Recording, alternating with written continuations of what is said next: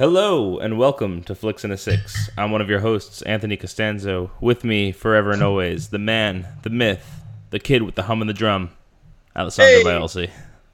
Say hello, Al. Hello. Today we're going to be discussing Baby Driver, but first, Al, what are we drinking? We are drinking beer to drink. Oh, wait, sorry. Beer to drink Nailed music to. It's just such a perfect line to start it off.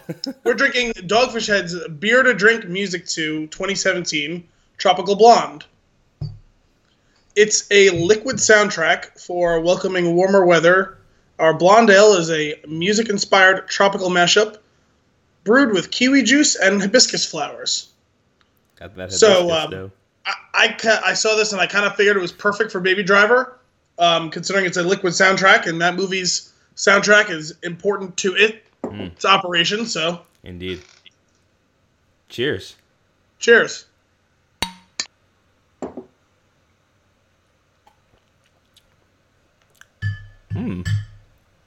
That is quite good. That's tasty. That's unique. It is. That is they're very different. That's beer It is juice. refreshing. It is refreshing, but I'm guessing it must be the hibiscus that's a little bit surprising to me.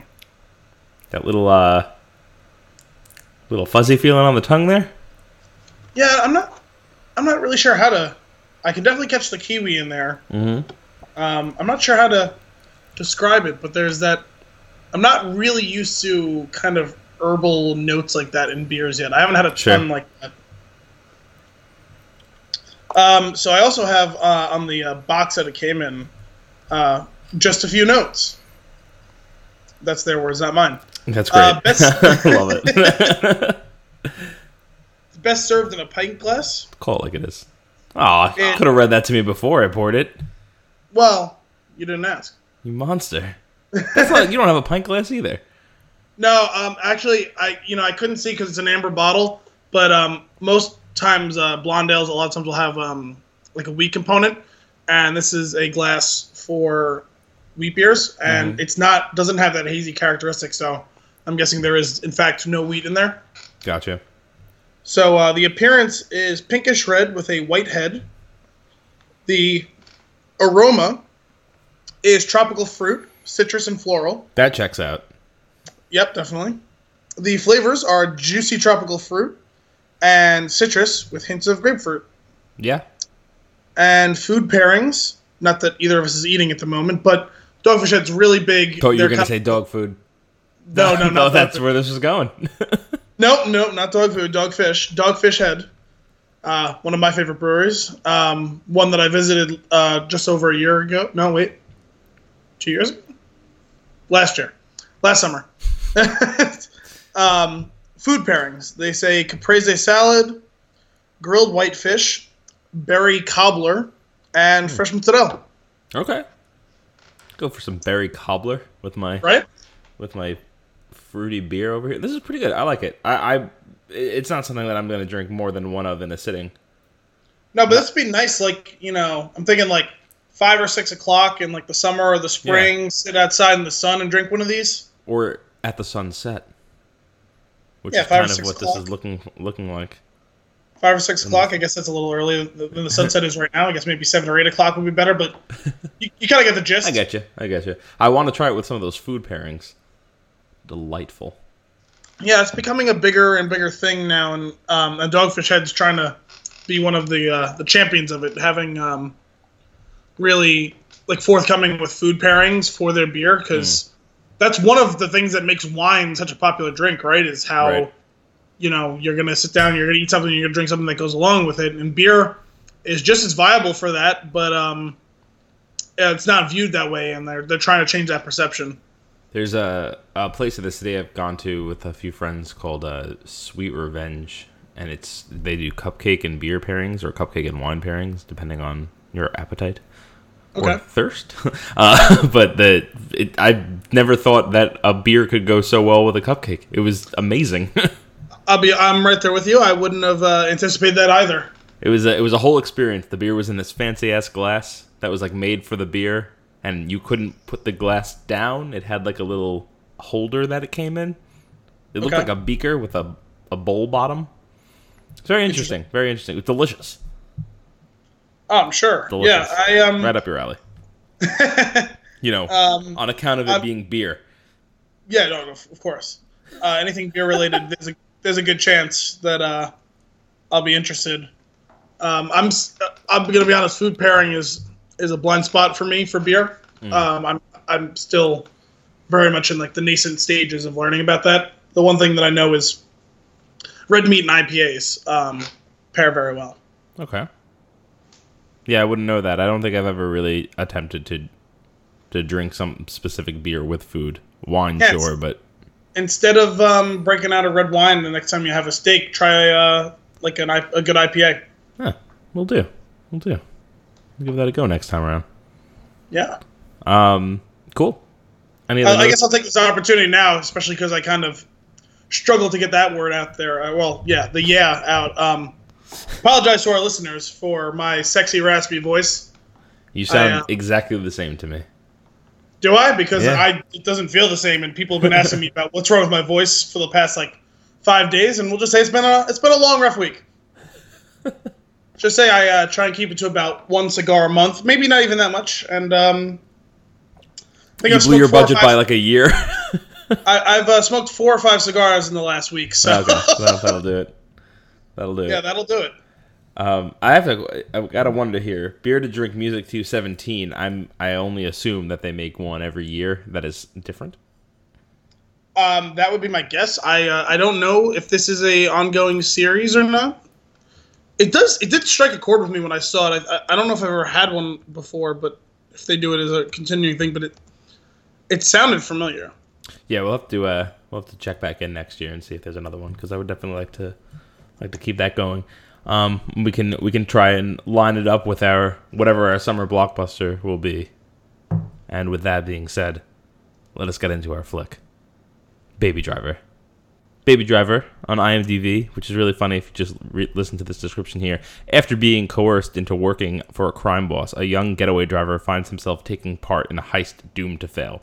That plot line could be on any movie and would be trash.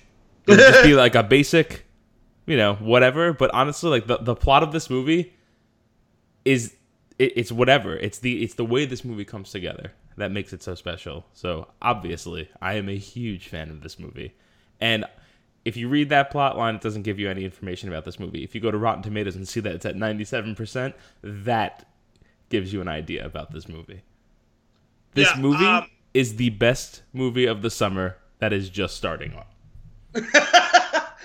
I really, really liked it. I've seen some people kind of push back, and I think that, the majority of people seem to have been enjoying it for a lot of the same reasons I think that both of us did, and I think it's, even if you don't love the movie on its own, I think it's to be commended for some of the things that they do in this, and especially, I think you almost don't have a choice but to enjoy this movie to some degree if you're a fan of Edgar Wright, because this is an Edgar Wright movie from start to finish. Yeah.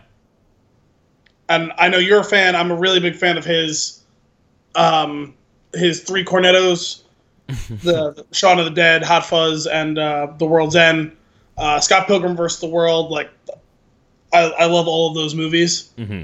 And this movie fits right in there. The whole time I was watching it, I was like, yep, this is true to his form. Even though, not that it was in any way kind of a repeat of any of his other movies.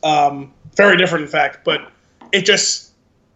There's just such a style to this movie. Yeah, it just feels like it. Because, there's certain tropes that, I noticed that are very similar to what he's put in others. And he did it in new and different ways. But I guess if we want to keep this, we don't have to get into spoilers yet. We could talk about with the style, specifically the way that they sync up the music to action. In such a great way too. Really cool, and it immediately brings me up to, from the very first time I saw any of his movies, Shaun of the Dead, which I know you like a lot. I love that movie. My favorite scene in that movie, or the one that always makes me laugh the hardest, is, and this is a spoiler for Shaun of the Dead, if any of you haven't seen this movie came out almost 15 years ago. So it's shame on you at this point. And it's on TV all the fucking time. That's how you really feel. Jeez. There's a scene towards the end of that movie where they make it to the Winchester, their bar of choice, and they think they have it all secured up, and they find that the bartender has turned into a zombie. He comes to attack them, and somehow the jukebox kicks into life and starts playing Supersonic Man by Queen.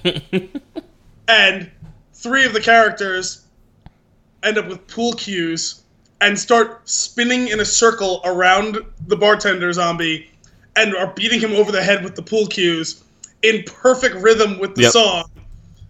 And it's just like, it's so fucking unbelievable how perfectly synchronized, as there's, the song's going, duh, duh, duh, and then crack, crack, crack. Well, crack. you know what's great, though, in that movie, in that scene, it's meant to kind of emphasize how funny it is, right? That movie is hilarious. And, that scene makes it funnier.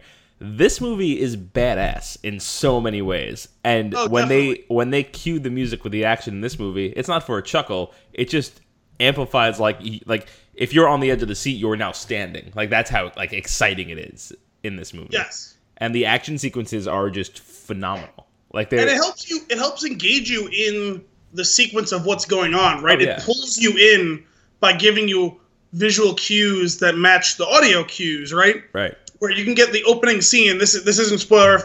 Everyone's been talking about it.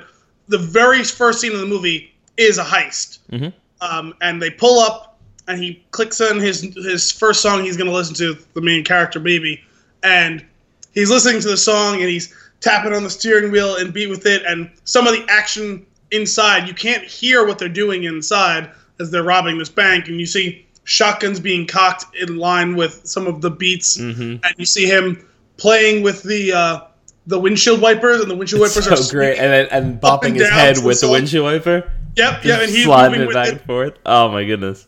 It's all just so tightly, perfectly synced up, and it's that sort of attention to detail that really should grab you, and that's what really grabs me, keeps my attention the whole time. Right, and it's it continues right from there. It's like, okay, this is so the first thing you get when you see a movie like this and you see something like that, you're like, okay, are they going to be able to hold this up throughout the movie? Is it going to be a thing that's reoccurring? These types of it's just it's just so fun, and you never think they're going to be able to hold on to that the whole movie, and then after that scene where he's doing that, right, he's drumming on the car, he's singing along with the music, he's getting all excited. They rob the bank, they get into the car, and who points forward? Is Shane? Shane points forward. I forget. It was either John Bernthal or John Hamm. Yeah, so one of them, they point forward, and he drives backwards. And I was like, oh, yeah, you're just going to keep going with this. And it's so good. That instant where he just, it's gun hands forward, and the car just takes off in the opposite direction. Loved it. And the look on his face, on the character's face that was pointing forward. Beautiful. Yes. It's funny, too, because, you said, can they keep this going up the whole movie? And actually, the answer to that question is yes and no. Right. Because they don't nearly do it as perfectly synchronized the whole movie. It would be impossible to shoot that whole movie that way. But they do continue to have ways to continue to bring back the music will ebb and flow, kind of the way that a drum line can go up or above a song in general. And there's moments where it does tightly come back real quick. Oh yeah. But it could never match that level of synchronicity. But it's always relevant, and it's always there in the back of your mind, ready to jump right to the forefront when it needs to be. Right. Well, it's funny because we've mentioned this in the past. At this point, those action sequences in movies, they're not the same for me as they used to be. When I was a kid, it was awesome action fight, crazy sequence, right? Yeah. This is a crazy action scene, and by itself would probably stand up against some of the better ones out there. But when you add this other element to it, which is added to all of the crazy action scenes, the music and the crazy photography, it just makes it that much more enjoyable to watch. And it makes it not just an action scene, it really does fit with the rest of the movie. It makes it just a beautiful, just cinematic experience the whole way through. I love it. It's funny, you said, the big action scenes don't always grab me, and I would agree with that, generally speaking as well. For me, it's when you can take notice of just how slickly and excellently an action scene is choreographed. Mm-hmm. that's what makes it stand up. That's what really engages me. And this had similar results, but doing it a different way, where it's not per se the choreography of an excellent fight scene. You're not watching like Donnie Yen kick someone's ass. You know what I mean? Instead, it's how they've choreographed the visual and audio experience. That's that level of choreography that is going to really grip you and make you pay attention, because you're trying to see where I know this song. How are they going to find a way to tie this together? You know what I mean? Oh man, just the more I think about this movie, the more I'm like, I need to see this like 5 more times. I loved it. Yeah, I enjoyed it. I did have a little hesitation because, and I'm sure we'll get to this more later, but I'm not a huge fan of Ansel Elgort before I came in and saw this movie, so I was worried, is he going to be able to carry this vehicle that I think I'm going to enjoy otherwise, or I think I should enjoy otherwise? Right. But I found that those fears were mostly, they were really kind of unfounded in all of this, because it's just the strength of the whole ensemble and the writing and the direction and everything. I mean, and like even further with the whole style thing. I know you said either you're not as familiar with it or you're not as big a fan of Scott Pilgrim, but there was a lot of similar cues during the opening credits, after like the credit scroll after the actual first heist, where he's going to get the coffee. And if you notice, while they're playing that song, there's like visual representations of some of the words in the songs. You saw that? Yeah. I went to see the movie with my sister last Saturday, and so she didn't pick up on it at first. So I nudged her and I told her to start paying attention. I was like, "Do you see that on like the walls and on the floor?" And she's like, "What?" I was like, "Look out and see, like, check out the graffiti and little street signs, and stuff like that." So and awesome. I watched her when she picked up on it. She's like, "Oh my god!" Like she didn't see it. Where there's a part in the song where he goes, "Yeah, yeah, yeah," and you see like graffitied on the wall, "Yeah, yeah, yeah," stuff like that.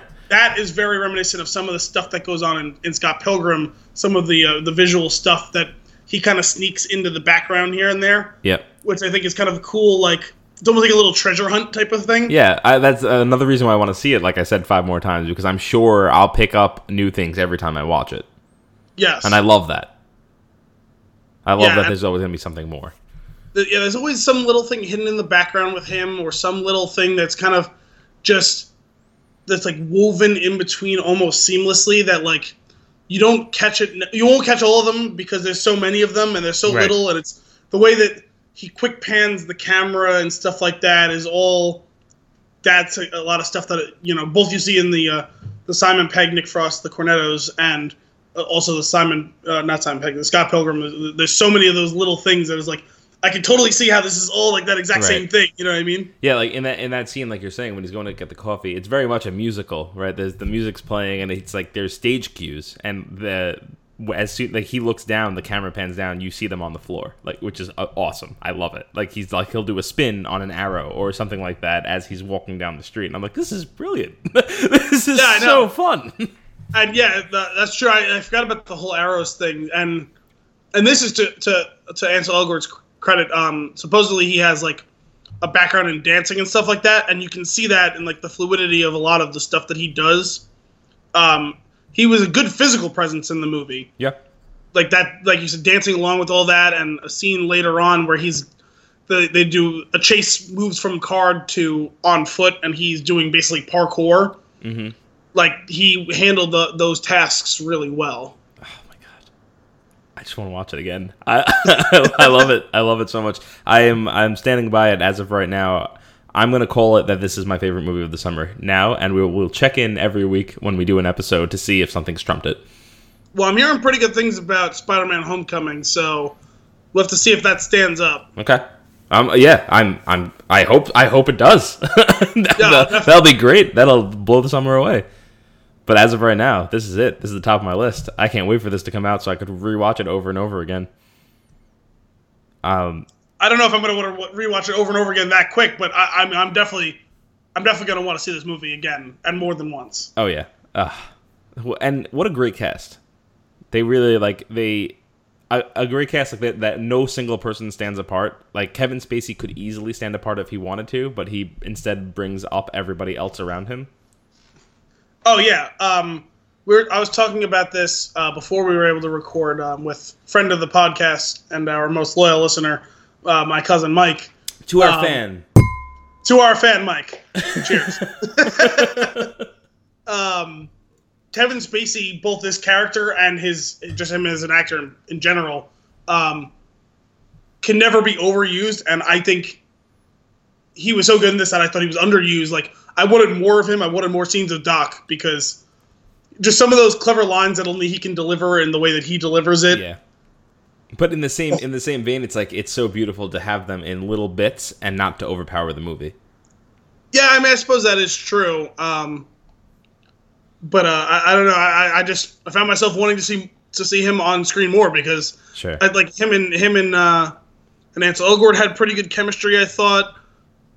And there's just some of those like little lines, like, you know, and we'll talk about this a little later. With, you know, we'll keep this a little spoiler free for now. But that scene where they walk in and he's just sitting in his chair and he just says, "Bananas." Yeah. Oh and my goodness, like, it's so good. I was watching it and I was like, did they cut something out? Like, what did I miss? You're fully engaged with one single word. You're I like, know. what's happening like, right now? What did I miss here? Was I not paying attention in that scene earlier? What is bananas? Then he holds your hand and he walks you through it.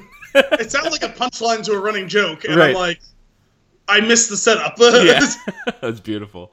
That is really. I didn't even think about that one. That is great. The opener of this show, when I mentioned the hum and the drum, I did that because that was just the delivery of that line is awesome. I love it. He's explaining what's wrong with the kid, and he's just like, it's so good. It's just like so like I just love the writing. It's just the dialogue is fantastic. Oh yeah, no, there was a lot of great quick one-liners. It was almost Sorkin-esque, some of the exchanges. Oh yeah, for sure. Which, to my knowledge, I think Edgar Wright wrote and directed this. I don't think Aaron Sorkin was involved in this. Right. I feel like it would have been a bigger deal if he was. But there was some times where it was almost like just how quickly they all jump back and forth. Like Jamie Foxx is really good at delivering lines really quick. Kevin Spacey, obviously, that I was like, wow, like this reminds me of watching like something like The Newsroom where people are just ripping back and forth. Like that sort of speed and wittiness is can be really cool when it's executed that well. Yeah, I gotta say, Jamie Foxx. It probably took about like 15 minutes of him on screen for me to realize that he wasn't Motherfucker Jones.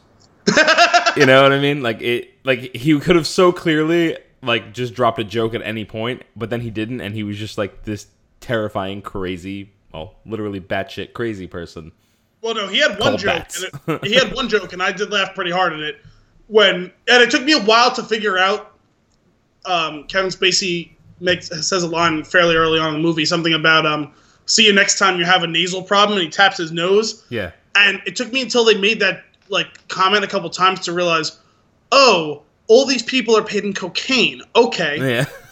I didn't realize that's what was like. That was what tied all these people together. Like, yeah. Because like, sure, like there's plenty of times where you've seen someone is taken advantage of or coerced because they have a drug problem, but usually the collection of those people aren't all incredible at robbing banks.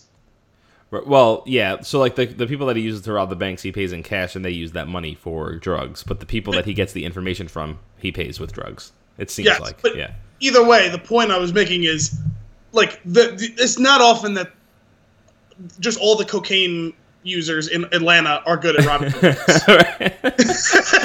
Like, I feel like that skill set's usually mutually exclusive from cokeheads. But that line, what does he say? A guy with a nose problem? What does he say?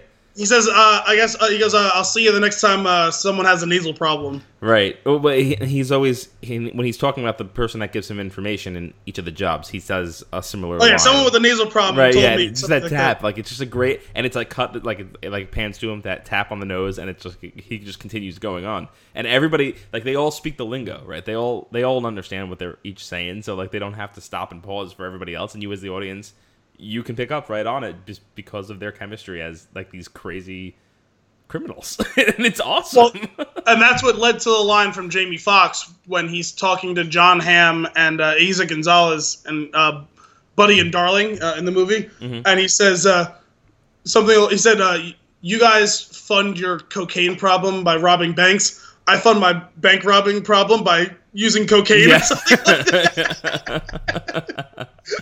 That is a funny one. Do we want to continue to move on without spoilers? Because we can get into some specifics. I guess before we actually get into spoilers, there's this won't ruin anything. There's something that struck me throughout this movie. It's like within the first, like, obviously within the first heist scene before the credits and everything following. Like, I feel like not 30 seconds goes by where you can't still frame this movie and print it on a canvas. Oh yeah, a lot of the shots were really well done. Like, incredible stuff.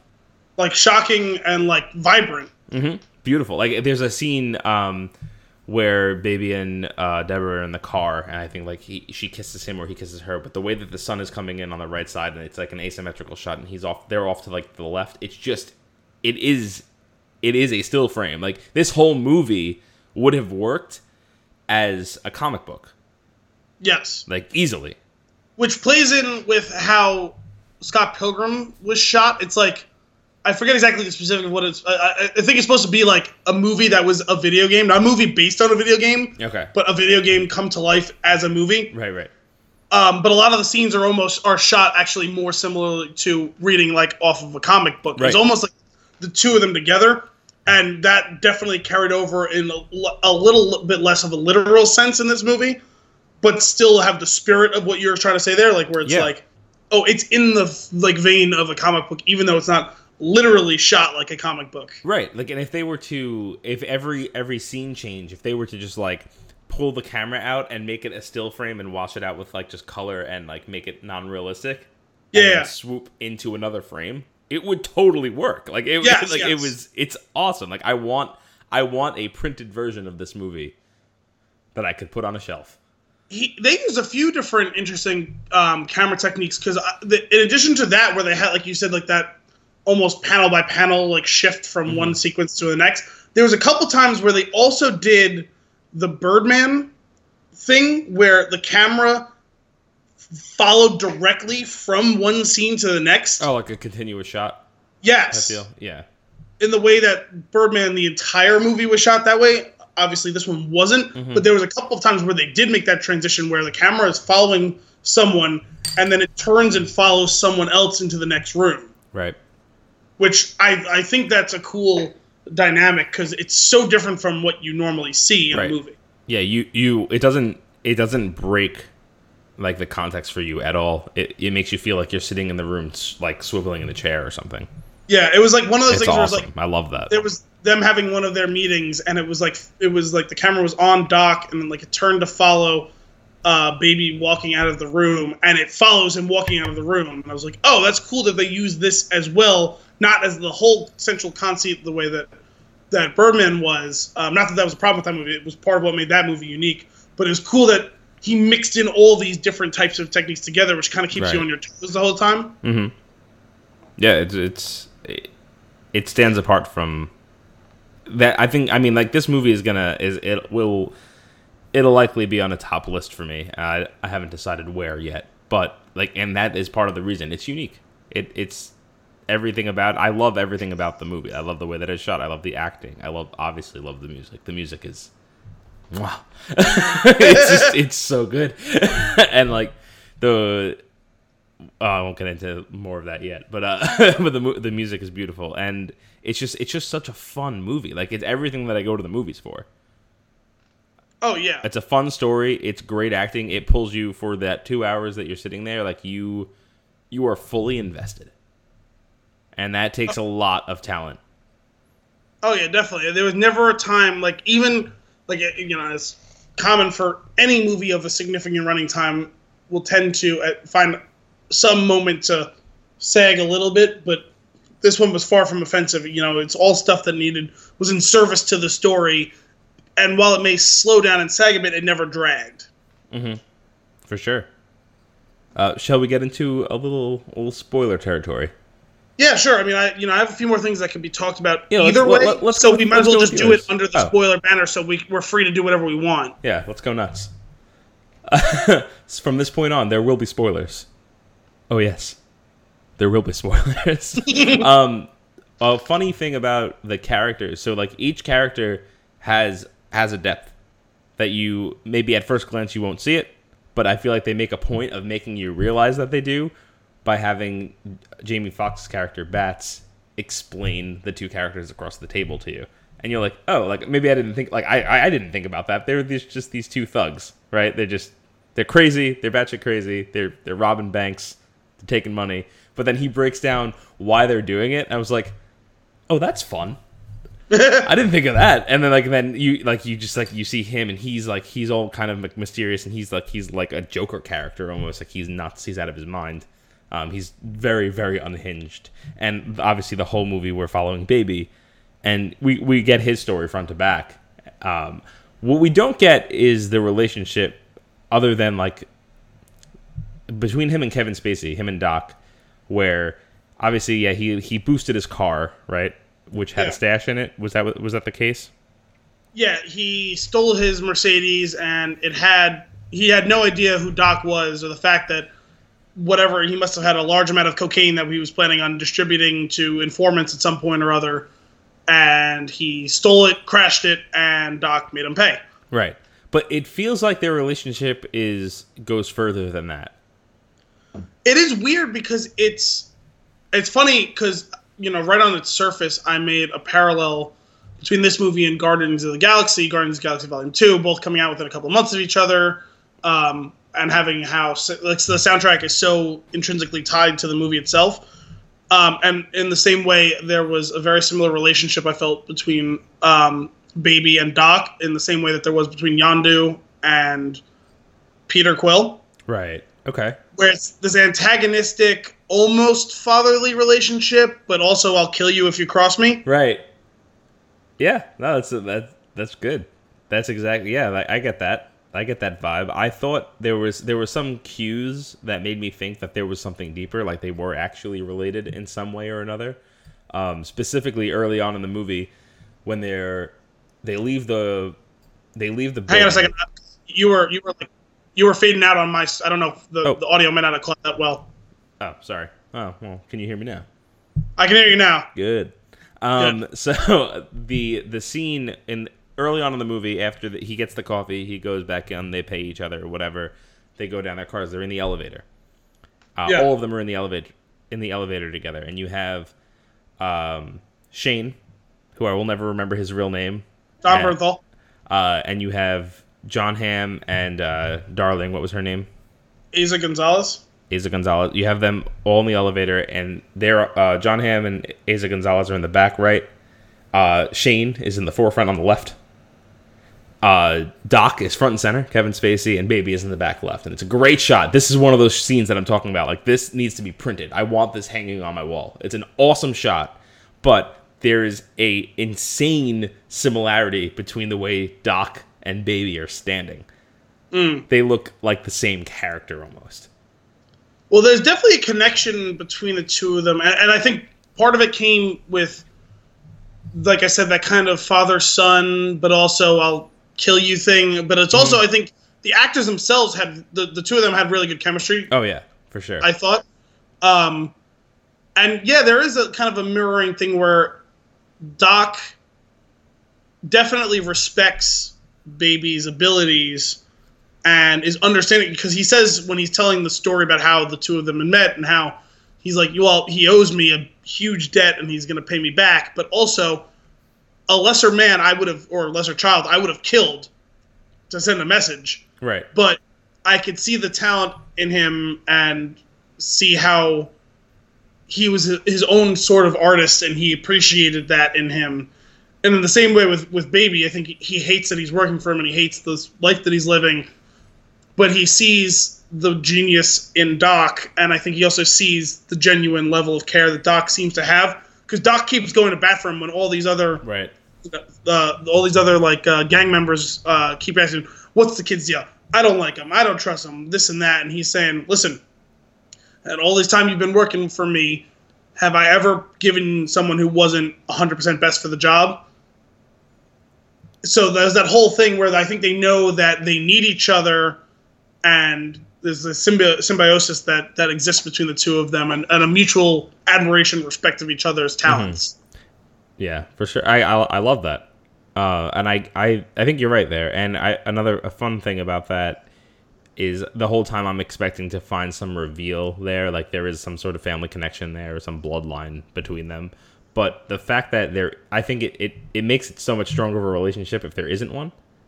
Yeah. And I love that we don't get any other information than what we were told, like Kevin Spacey, on how like they came into each other's company. And everything else is between them, which strengthens like what you're talking about. Like their relationship is strong and it's between them. It's none of our business. You just have to get it. Yeah, it's funny. Like you're saying that the whole thing about how they met, whether there was something more or not. I think it really was pure happenstance. It was almost kind of like a Lord of the Rings, like Bilbo finding the ring type of thing, where it's like fate was destined for the two of them to cross paths eventually. 36 minutes and 20 seconds until Lord of the Rings is mentioned. Okay. Wait, we haven't mentioned it in most of the episodes, have we? I'm pretty sure it's come up in every episode. No, there's no way every episode. Maybe it was. Yeah. I know we've talked about it before, but like, it's just how you were saying, like, whether there was any deeper meaning to how or why they met, and whether that's kept secret from us because it's just between the two of them and this and that. But it reminded me of like the line that Gandalf, or even that in like the opening narration by Galadriel, like the line about how it was fate that Bilbo should find the ring, and it was kind of fate that Doc and Baby should meet each other. Mm-hmm. And then all the events thereafter were almost predestined by the kind of electric personality of those two. Right. Yeah. And if you want your family connection, quick aside here, what about the little kid Sam? Oh my God. Did that kid almost steal the show? That was amazing. Yes. Wait, his nephew, right? He certainly stole the scene, whether or not he stole the whole show. He's just like, he's on his PSP. He's like, 8 cameras, 4 cashiers, 3 registers open. Just like, what is happening right now? I know, it was so perfect. And he even topped it in the next scene when they're sitting in the car together. And babies recounting it all to him. And he just coughs and he starts moving his fingers and shit. Oh my God, it's so funny. That kid killed it. Yes. That was great. And then he's like, she gave me a peppermint. Yeah. I have a mint here with your name on it. It says Sam. Oh, man, that was great. Let's talk about Baby for a little bit. His character is, I mean, we get his whole story, like, front to back. It's pretty much face value. And he's still fun to follow throughout this movie. And it's just because of the way the rest of the story is handled. Like, there's nothing, like, extremely interesting about it, right? His parents fought. They died in a car accident. His mom was a singer. He's super into music. He has tinnitus in his ear. What? Mop. Mop? Now mark that time down because there's an Archer reference for you. Oh, okay. And he goes, and like that, and that's really it. Like, it's at face value. He got into a little bit of trouble. He's paying his way out. He lives with this deaf old man who is like just this wonderful human being. No, he's the one who stole the show. Yeah, he's great with no words. Oh man, he killed it.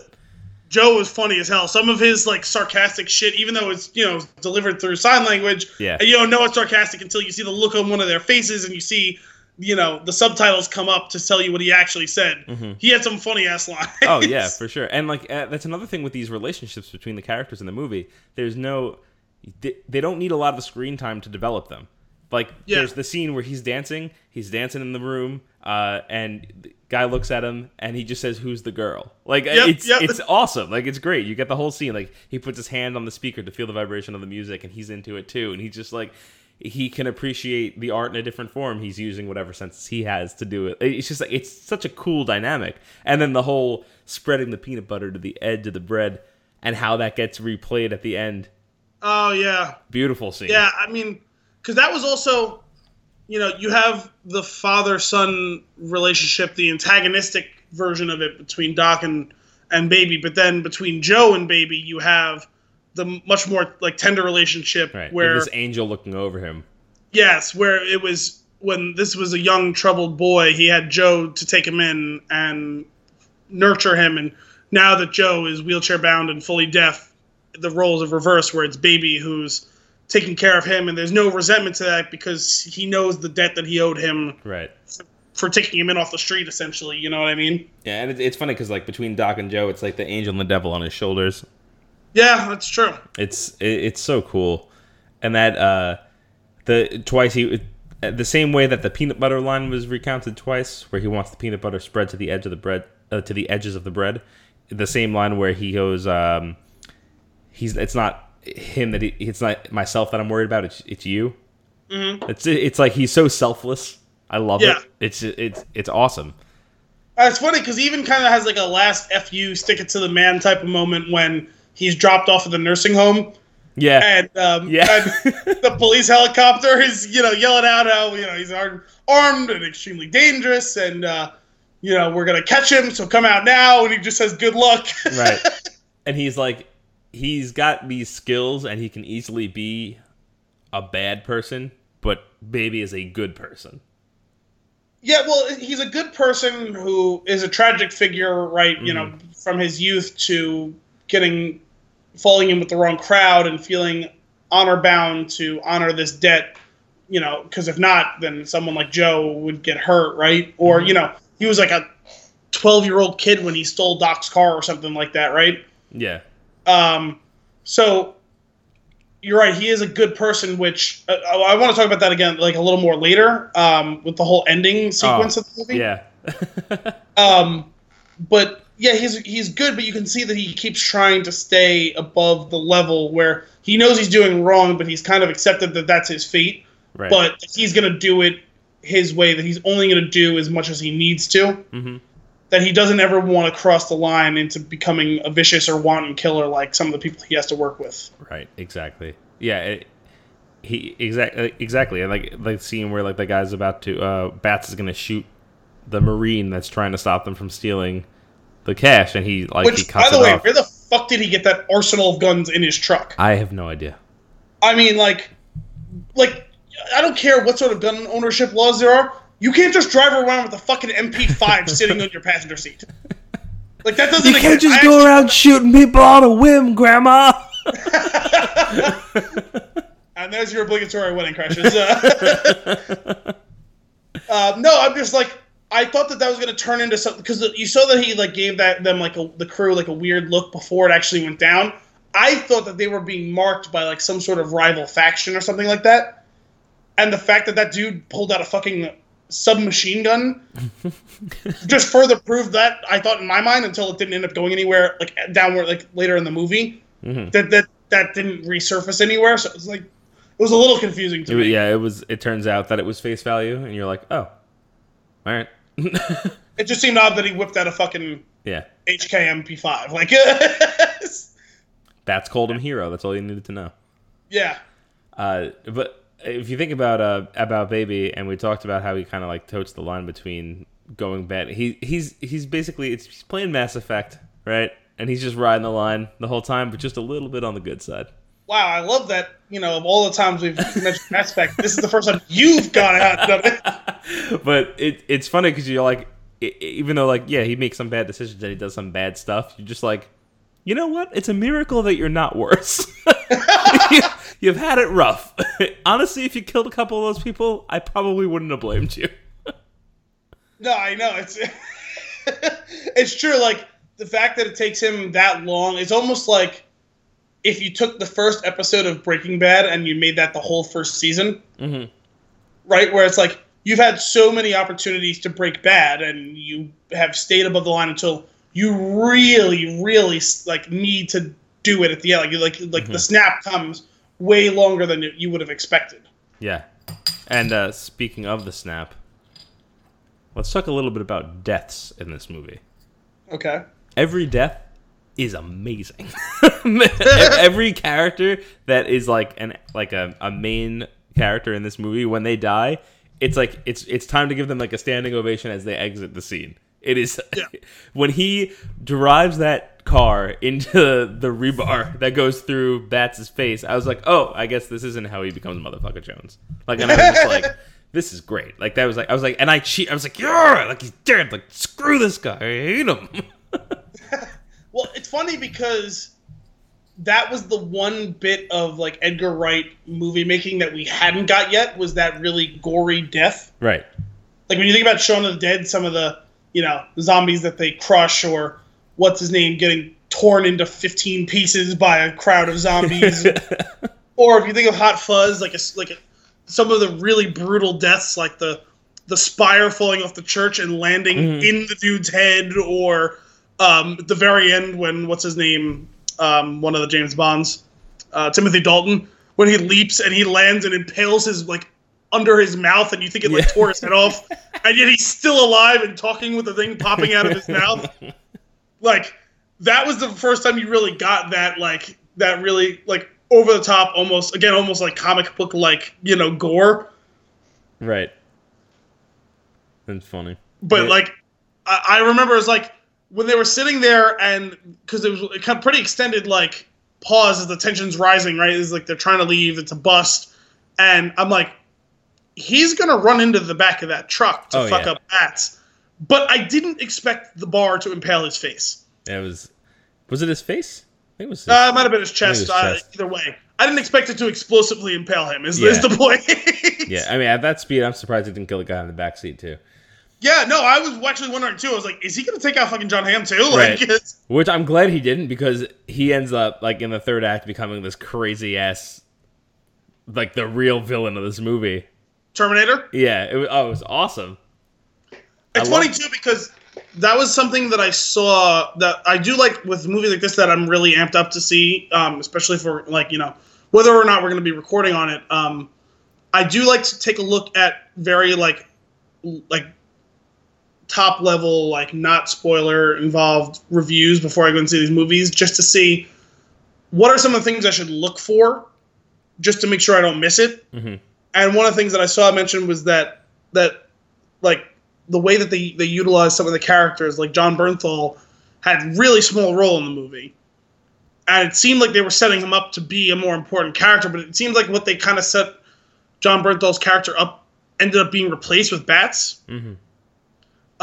But also, there's a line right after that first heist, I think it is, where Doc says something along the lines of, it's the reason I never use the same crew for more than one job. Yep.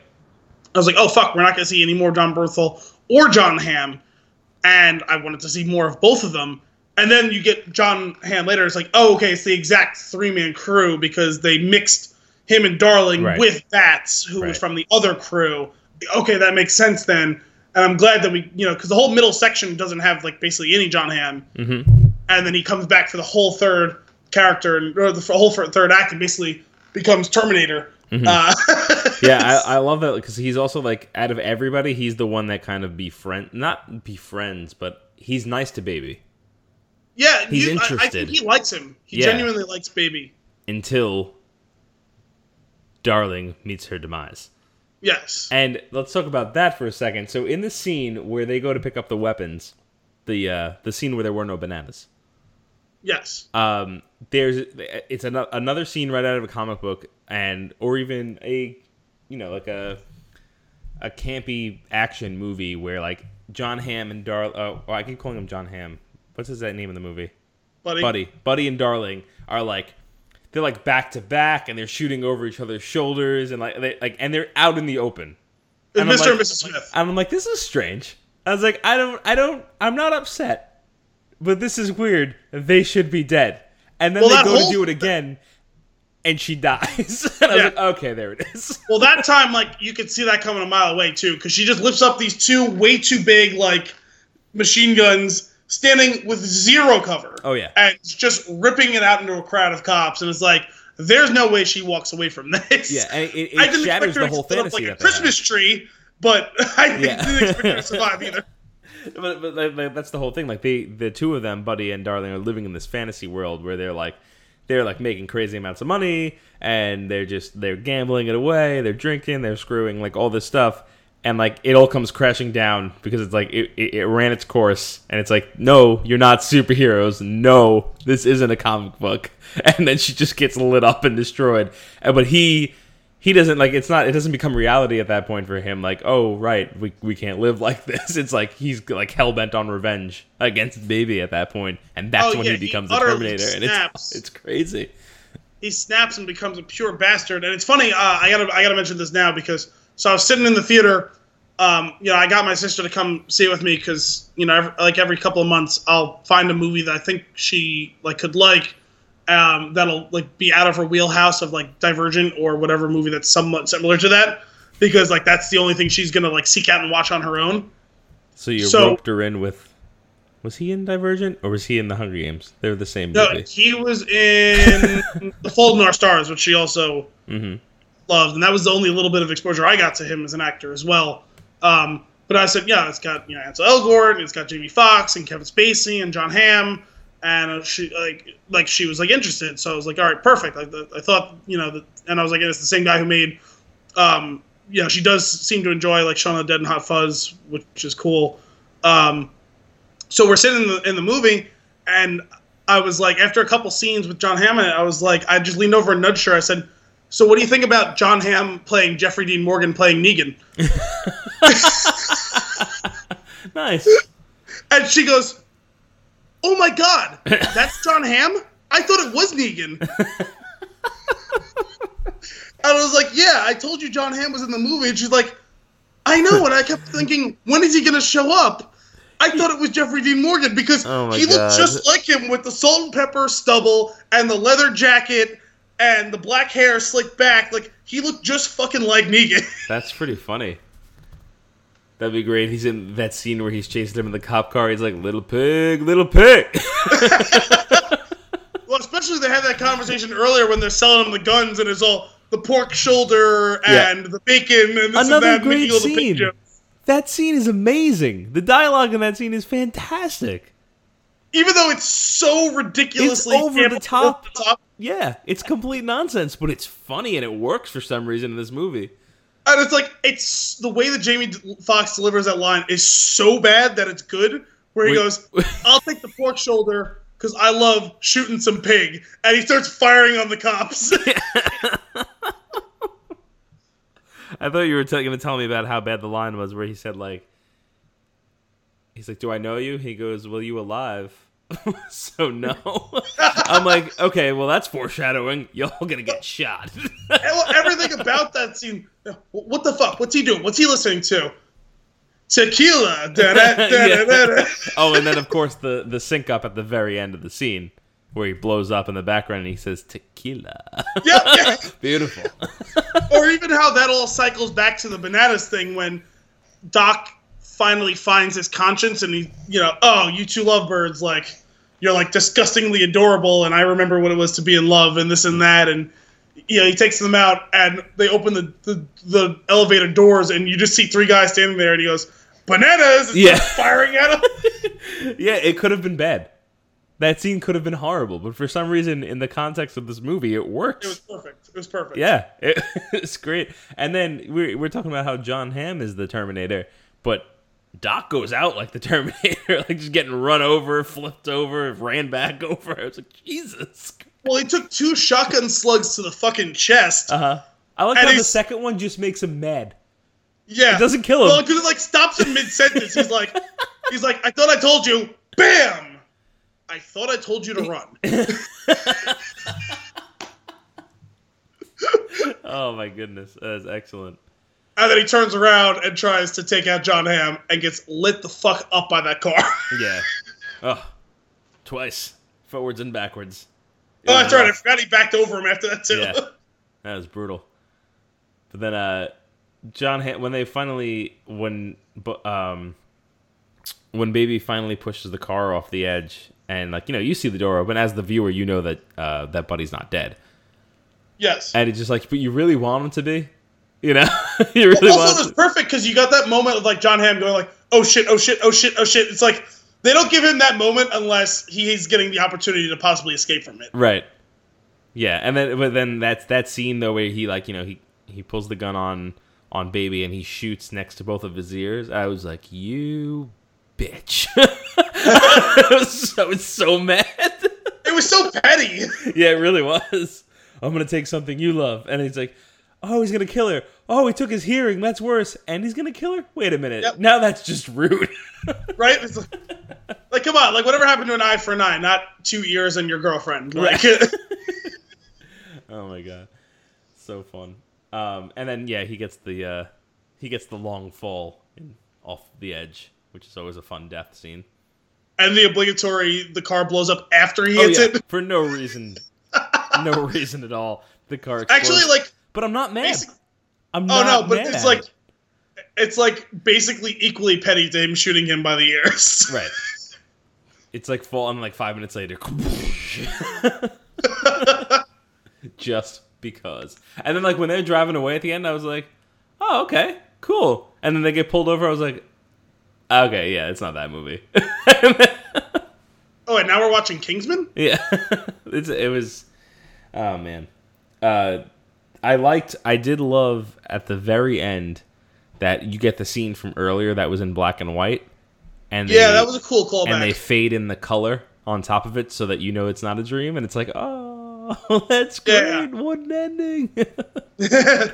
Well, before we get to the actual ending, it's weird. We almost basically talked around her the whole time. We pretty much haven't mentioned Lily James as Deborah. Yeah. Which is weird because it's not like she didn't get a lot of screen time. No, she was great. Yeah, I liked her. They had great chemistry throughout the movie as well.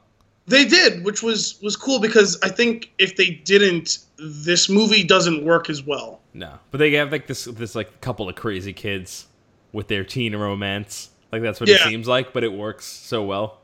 And it is a little bit corny at times. Oh yeah, but intentionally so. Like almost like back to like the comic book. Like it's like almost like Dick Tracy. Like it's very corny. Yeah, and I guess that's to its credit too, because it's not like one of those things where it's like, fuck, this just isn't working. It was like one of those things where it's like intentionally like that. So that's definitely like makes it much easier to kind of like sit and enjoy the ride with them. Otherwise, it's just like you're just gonna be cringing. And even then, like there's a couple times where I'm just like, especially early on in their like meeting, like where he's just like so silent, stoic that it's like, okay, give me a little bit more. Like it's just like a little too like fraught and drawn out. You know what I mean? Yeah, there's like cliches, especially like with those like the boy meets girl, girl's got a rough life, boy is gonna take her out of there kind of thing. Like there's cliches throughout this entire movie, but you're not mad at them for whatever reason they work. Oh yeah, no, it's not about being mad at them, not at all. No, but I did think this was good. This is the only thing I've ever actually seen her in. I looked her up because she looked familiar, and I realized why she looked familiar was she was in that the live action Cinderella movie they did a couple years ago. Okay. She was Cinderella and she married Rob Stark. Gotcha. So I remember seeing like, and then they all died at the wedding. Oh god, no, this is not that movie either. Everything's getting mishmashed together. No, but I just realized that's why I recognized her, because I remember seeing a ton of those commercials when the movie was coming out. Okay. So her face was plastered all over TV, and that's why I recognized her, but I hadn't actually ever seen her in anything. Yeah, she was great. She had a great voice too, for the scenes where she was singing. It was really cool. Like I love I love that character is also super into music, and that's where their connection lies, like immediately. Right. Yeah. From the first scene when he's walking through getting the coffee and he sees her with the headphones on, you're like, yeah, these two are gonna end up together. You know. Yes.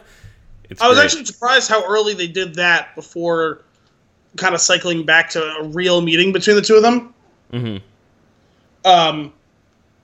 And I did notice there was a couple of issues where it's the whole. Well, it's funny how much we're gonna talk about Walking Dead, but she's another like English actress who's playing an Atlantan.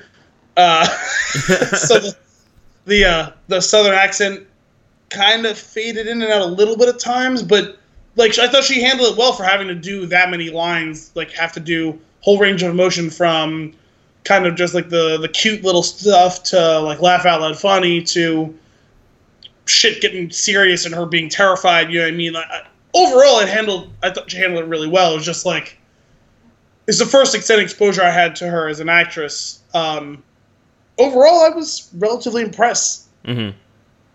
And like you said, they did mostly have pretty good chemistry on screen together, which definitely sells this and makes it just be a movie that was okay, that kind of missed the mark to being something that I've really enjoyed. Like that's definitely partially on the strength of their relationship on screen.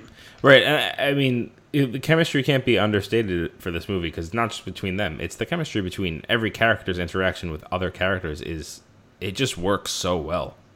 Oh, yeah.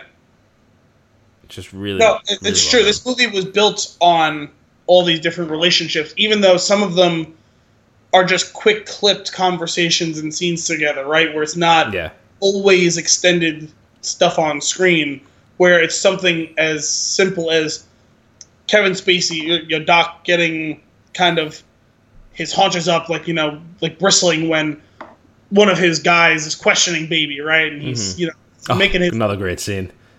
Right, and it's like, like he's getting pissy about it, but you can see he wants to cover the actual connection by, making some of his jokes, right? The humming the drum thing. Mozart in a go-kart, Right. Like those sorts of things where it's like, he's making fun of him to kind of take the, mislead the person, like not to think that he's going soft, but also showing the whole thing where it's like, back the fuck off, like this is my guy. Yeah. This is the driver. Deal with it. Yeah. And like that actually, that's something we hadn't even talked about, and I kind of forgot about the whole thing with him taking those taped conversations. Mm-hmm. Both like just kind of the cool dynamic of him cutting up those songs. Like, is he slow? Is he slow? Yeah. It's great, and I just love and that just adds to it. There's a lot of comedy in this movie, and that's part of it. Is when they go and they grab all the tapes from his house. First off, when they're going to get the tapes, and he sneaks out. Baby sneaks out, and then John Hamm confronts him.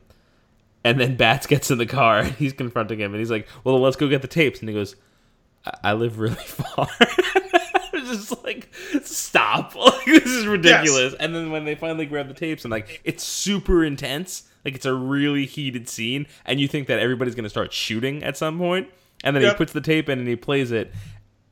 And Doc is basically just like, yeah, this is my guy. This is definitely still my guy, and you guys made me second guess him. Like, screw all of you. But there's also like a little bit of it that's like, wait, seriously? Yeah, like, did you have to do this? It's great too. Like everything about that whole thing from start to finish. Like it's kind of the John pre-Terminator move from John Hamm where like he's whipping around, he's just standing there in the middle, like how did he find me, like type of deal. Yeah. But it's that whole conversation. What is this? It's a recording. Do you work for the cops? Are you a cop? No, I just recorded and make songs. Wait, that's your excuse? Yeah. I really hope you have a better excuse. And he goes, no, I do. No, I have all these tapes in my house. Oh, I guess we're going. Yeah. No, that's what it was. He goes, what's going on here? Nothing's going on here. Really? 'Cause it looks like we're going for a ride at 2 a.m. No. We're just talking about something. Oh, I guess we're going for a ride at 2 a.m. Yeah. And he puts his seatbelt on. Yep. Like you said, I live really far away from here. He goes, no, you don't. And he just punches him in the face. Yeah. Oh, man. But that's great. I wonder, Kim and I went to go see this, and she had mentioned something about Ansel Elgort being either a DJ or he works with music. I'm wondering if he did anything with those tapes. Like, I wonder if he put those together, because that would be a really cool thing. Yeah, it would be cool if that scene was, like, really, like, how it was, you know what I mean? Like, if it was just him doing and experimenting with it, and that's what it came out to. It was like, yep, let's stick with it. It's cool, like, whatever. That'd be fun. I'll believe that that's the case for now. It makes me enjoy it even more. Until proven otherwise, I am willing to, yes. Exactly, yeah. It is fact for now. Oh, man. So good. Well, is he fast? Was he slow? Was he slow? Another, again, back on the comedy, though, in this movie, the whole friggin' scene that had me, like, almost in tears was when Shane takes his glasses. Is it Shane takes his glasses off? And then he puts, and then he, like, looks away and he puts another pair of glasses pulls on. another pair out. Oh, my God. And then he slaps him off and he puts another pair of glasses on. I was like, God damn it, this is funny. And then he does it again at the end when he's running from the cops and he goes into that store and he throws on the jacket, he throws on the hat, and he throws on a pair of glasses. He's running and at some point, I don't know what happens, if he gets hit or if he drops them. One of the pairs of glasses falls off and he puts another pair on. So when he was in the store, he took more than one pair of glasses, and I love it. It's so good. The callbacks throughout the movie are fantastic. Oh, it's great. Like he's got an infinite pair of. It's like the magician with the handkerchiefs that just keep coming out, but it's sunglasses instead of handkerchiefs. Mm-hmm. I was waiting for him to pull a pair out from behind someone's ear and put them on. It's that, and it's the how many freaking iPads he has, or iPods he has. Well, also that was another funny thing. The broken one is his mom's. It was the first one that she gave him as a kid. Okay. Oh, right. And the reason it was broken is because he was listening to it in the car while they were fighting in the car before the car crash. Is the bedazzled one his mom's? No, I think the whole thing was that he was just say like wherever he would like pick him up. I think he was buying them online or whatever. Like so. So he's just buying people's iPods. Well, I think it's just like that was his whole thing. Is instead of he just kept acquiring new ones, whether he found one or he picked one up or whatever. So the whole point was. He didn't care what they looked like; it was what they represented. Yeah, I have them for different moods. Yeah. Oh man. Oh my god! I forgot even like the scene where they do, and also speaking of like underused people, I wish they would have given Flea a little bit more to do. Yeah. But when they do that scene where the hero like the Marine like foils him a little bit, when the timing gets fucked up and he goes, wait, hang on a second. And he rewinds back to the start of the song. Yep. And he's, okay, now you guys can go. And Jamie Foxx is like, are you fucking serious? Yeah. That was great. Oh, man. The whole... just go see this movie.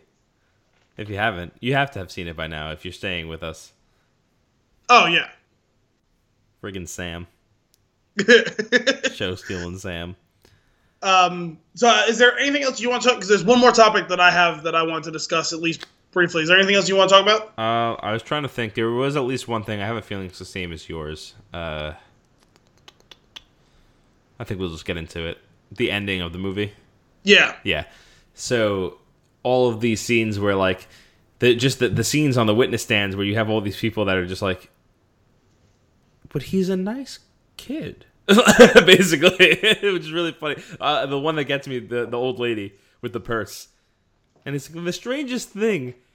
After he finally was ready to drive away, he threw my purse and he said, "I'm sorry." I was just like, "Oh." Like yeah, like she was like so confused, like yeah. That was so cool. I liked that. So, I looked at some stuff about the ending, and I'm kind of conflicted on it.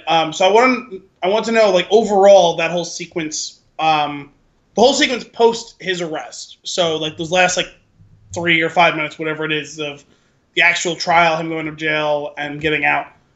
Yeah. What do you feel about that? Go ahead.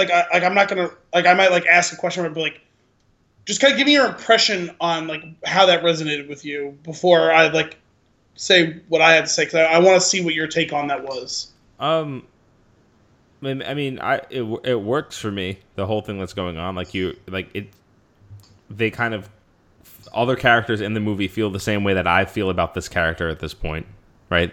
I find him to be, he's a good person at heart, which is basically what they get at throughout these testimonials. And he gets out I'm guessing after the 5 years or whatever it is.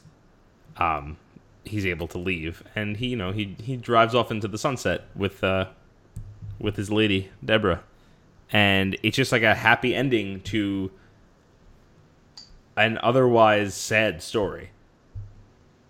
Yeah, Okay, that's okay. I just wanted to hear because that was more or less the way I felt when I came out of the theater. There was something kind of like nagging in the back of my head where it's like, this is a little bit odd. Part of it's the complete shift in like tone and pace and the way it was, and like even kind of a little bit the way it was shot. And part of it was almost too syrupy. You know what I mean? Where it's like, oh, but he's a nice boy, and they definitely that wasn't inconsistent with what they showed, right? Because they kept showing we hijack a car because shit went downhill, and you're not going to shoot her. We're not kidnapping the baby and using it as a hostage. We're giving the baby back to her.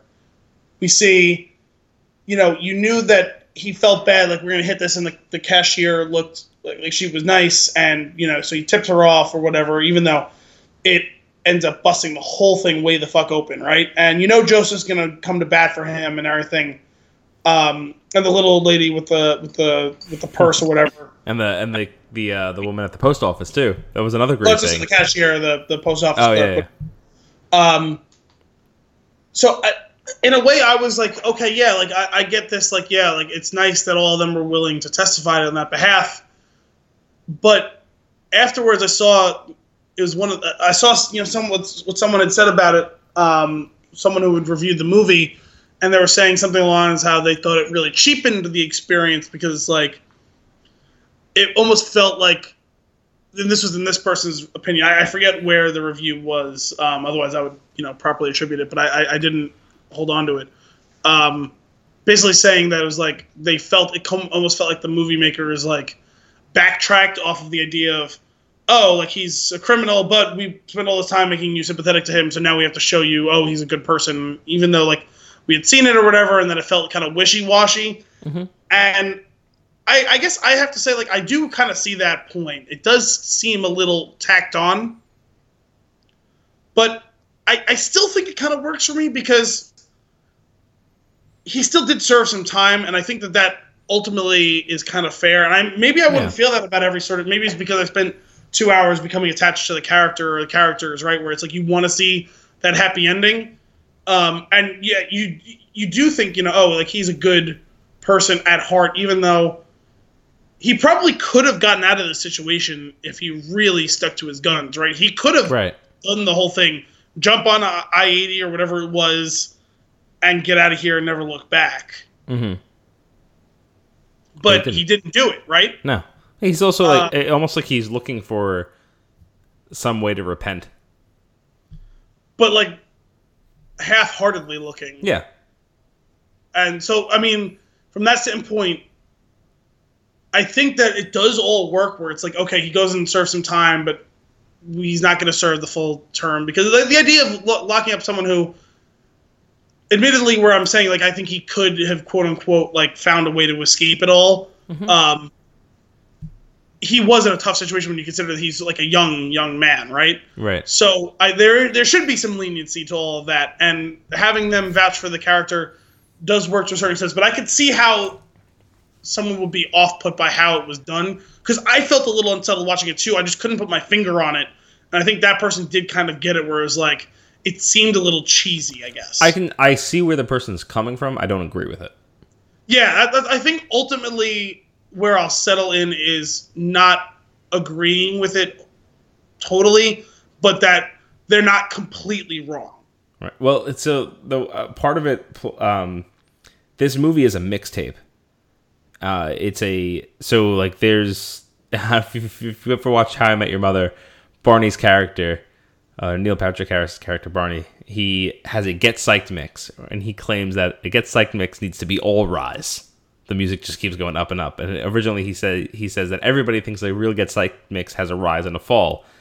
A real Get Psyched mix does have a rise and a fall. This movie starts off, it warms you up with that opening scene, and then it's just like goes throughout this whole story that you're super invested in, and then at the very end we get a nice little kind of taper off at the end.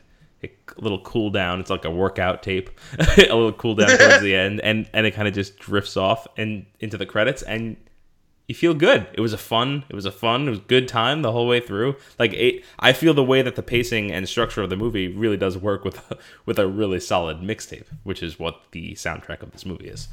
Yeah. And it was cool how the very final thing as the credits are starting to roll is them playing, and I don't know the song, but I know I had seen that was the inspiration for it, and then they do drive it back home. What that is, that the name Baby Driver came from that Simon and Garfunkel song that they play at the end. I did think that was kind of a cool little garnish at the end of the movie. Mm-hmm. And if you sit through the whole credits, they also play his songs from the tapes. Oh, did they? Yeah, we didn't stay. Cause, I usually don't stay unless it's one of the movies where I expect there to be a post-credit thing. Right. Yeah, sometimes I like to stay for the music. I thought there might be something at the end of it, the way that it was going. I'm glad there wasn't. I think it worked out really well. But then once I started listening to the music again throughout the credits, I was like, yeah, I'm good. I'll sit here and listen to the rest of it. Yeah, I wasn't sure. I mean,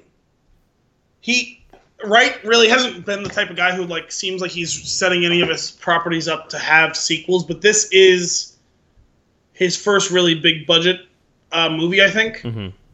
He was originally tapped to do Ant-Man, right? But ended up not sticking around. I know he's got a writing credit or whatever. They used at least part of his story, and that was a weird breakup between him and Marvel. But this is really his first really big budget movie, I think, and you can understand why this movie's been a critical and box office success. It's resonated with fans, and you saw some people saying, oh, this is that movie that doesn't need a sequel that's eventually going to be made a sequel. And today I saw a story saying that Sony's pushing him, hey, do you think you can make a sequel out of this? He said that during the making of this, of course I considered how or why or maybe, what would go on with, and his idea was basically saying too many sequels, you have to reset and try and redo the formula. And it's for me, the little nugget kernel of an idea that that maybe I would do is how these experiences have changed him and his dealings in criminal life and stuff like that, becoming more involved, not less, type of thing. Not you're caught and you have to do this whole thing. It's the gone in 60 seconds type of thing or whatever, where it's it's against the clock or it's against some dead or this and that, you know what I mean? Right. Yeah, I don't want to see a sequel to this movie. I don't either. I think this movie is a total story that, there's no reason for if the whole idea is that he leaves prison and they get on the road and they leave everything behind, there should not be a sequel to it. Yeah, they ride off into the sunset. Yeah, and they literally ride off into the sunset. Yeah, literally and metaphorically. I mean, there shouldn't be anything that they're beholden to. Doc is dead, Buddy is dead, Darling's dead, Bats is dead. There's no one who was important unless Griff survived. John Bernthal's character, which when the last time we see him, he says, "If you guys don't see me in the next few days, I'm dead." Right. And we don't see him again. Right. Exactly. He's dead. So there shouldn't be anything that ties him back. Exactly. That's a funny line. That is so put there for somebody to be really paying attention to. You're like, oh yeah, he's totally dead. He's gone. Yeah. We don't see him again. Oh, it's been weeks. Okay. Otherwise, he would have probably been in that second crew. It would have been Bats, him, and the guy with no nose. What was his name? No nose. No nose. Wait, was that what he said? Something like that. He was no nose, and then he was the nose. Something. But if you look at him, it looks like his nose was bit off and sewed back on. I guess I didn't notice. Was that Flea or was that the other guy? I don't know if he was Korean or Chinese or Flea. Flea? Yeah. I don't remember. I do like the whole thing. I forgot about that actually until just now. The guy JD, played by Lanny June, the tattoo on his neck. Why do you have a tattoo that says hat? Well, I used to say hate, but I found that I had trouble with employment. Oh, how's that working? What about now? Oh my god, this movie is just full of fun. Here's the thing: if you watch this movie and you're not entertained, I probably don't agree with you on movies.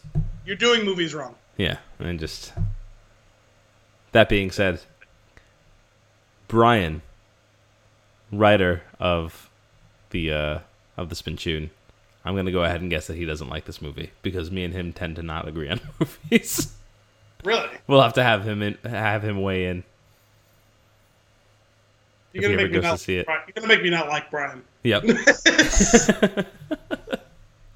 One quick thought I had. Well, actually, I hadn't really thought about it during the movie or anything. It was really as we were kind of prepping, and we didn't talk about this before. It was just kind of gestating in my mind, and as we're talking about this, how would you feel about Edgar Wright doing one of the Star Wars stories?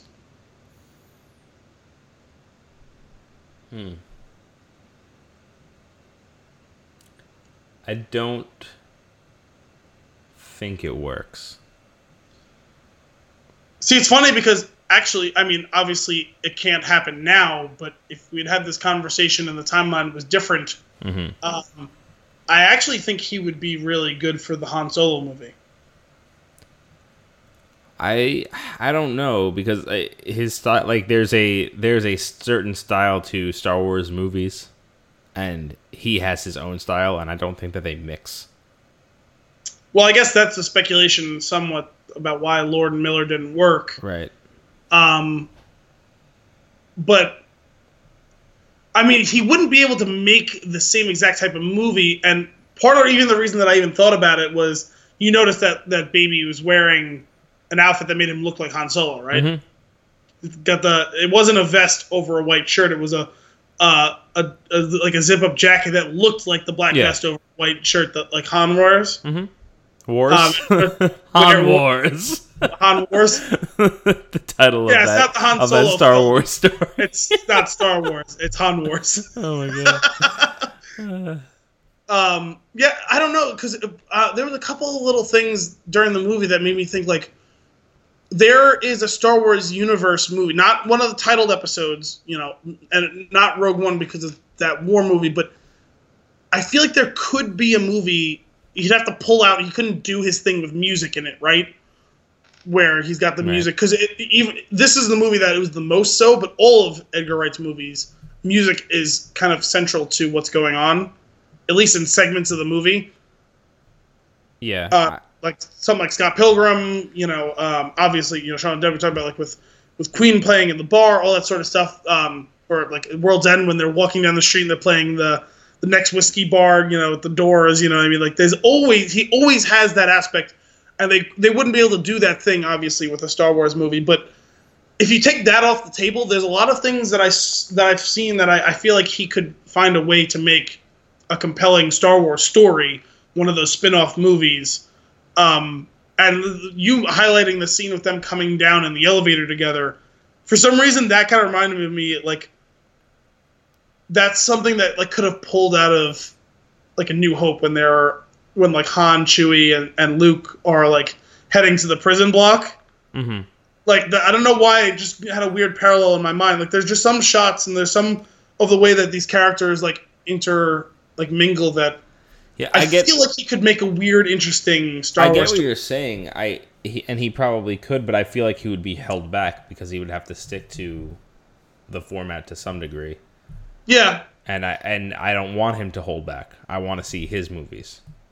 Yeah, that's definitely true, and I do think, as much as you're saying, I don't like the whole thing about the format and him not matching with the format, and that there's a format to a Star Wars movie that you have to adhere to. I wonder how true that is going forward. I think that whole format thing is going to be very true of the episode number whatever movies. I mean, Rogue One still fits with a lot of the format of Star Wars stuff, but it's still very different in other ways. And I expect even with Ron Howard taking over and redoing a lot of, and I'm sure some of what Lord Miller did will make it into the movie. They can't scrap all of it. Right. I think that movie will even further distance itself from that quote-unquote format of Star Wars stuff. So I think that a director like Wright could exist in there. Whether or not he absolutely would exist, I don't know. Yeah, I would be interested. I would love to see what would come out of that, but I wouldn't want to see him held back from doing something the way that he wants to, because especially after seeing this movie, I love how this movie plays out. Oh, true. But I also think that for like someone like him taking on that project, like he has to know that I can't just throw some '80s song into a Star Wars movie, right? But do you think that he would take on the project, knowing that he wouldn't be able to do it exactly his way? I don't know how he is. I have no idea. I don't know the man. Yeah. And I don't know enough about his tendencies yet. I mean, he's been making movies for some time now, but it's really like we're talking about a resume of now about 5 or 6 movies, right? Yeah. So, Curious. I don't know. I mean, like Ron Howard is a really big name. Mm-hmm. J.J. Abrams is a really big name, and they got to make they're getting to or got to make the movies that they wanted to make. Rian Johnson is kind of young and new in this whole thing, but like a movie like Looper, I didn't see, but the way I hear people talk about it, like that's his movie. He's an auteur, right? So Lord and Miller couldn't exist, but Rian Johnson's saying he fucking loved doing this. You know what I mean? Yeah. So it's interesting. I don't know. is it just that they're going to be restrictive of what you want to do, or could they not handle it? Was there personality clash? You know what I mean? That was some of the stuff you've seen that it's unsourced. Well, not sources, anonymous sources with the whole Lord and Miller exit. A bunch of people were saying it's not that they're bad at making movies, just they've never made something on this scale, and I don't think they were able to properly handle that workflow. Right. So I don't know. I just feel like there could be an interesting, compelling movie that Edgar Wright could make in the Star Wars universe. And if you told me he's getting, he's signing on to make X Star Wars movie, whatever that be, I feel like I'd be really excited hearing that. I would be cautiously optimistic. Yeah. I was looking through the pictures of I was looking through the Baby Driver gallery on IMDb to look for that. There's like a perfect scene I was looking for where you like with that getup where he looks like Han Solo. Yeah. And it's the scene where he's sitting at the table and he's got his sunglasses on and he's drumming on the table. And he's got like the sweater that's black on the front and back and like the white sleeves, like, and he looks just like him. The collar is almost identical. Like it's really funny. But as I was doing that, I also saw the scene of the Michael Myers mask and remembered how funny that scene was. Oh, that was funny. That was great. No, that was good. You got the mask? Yeah. What the hell is this? It's Austin Powers. It's supposed to be Mike Myers, the serial killer. Oh, Jason. No. Oh, man. So silly. All right. Any other topics you want to touch on here? No, I think that's good for me. I think I think this is a pretty damn good one, if I say I enjoyed this one as much as I enjoyed this movie. Yeah. All right. Well, that's it for this week's Flicks in the Six, Spin Tune production. Check out spintune.com to catch a new episode every Monday and a new article every Thursday. Sorry we missed last week because of the holiday. If you want to keep the conversation going, you can reach us at The Spin Tune on Twitter and Facebook or email thespintune at gmail.com. That's THESPINCHOON at gmail.com. Thanks for tuning in.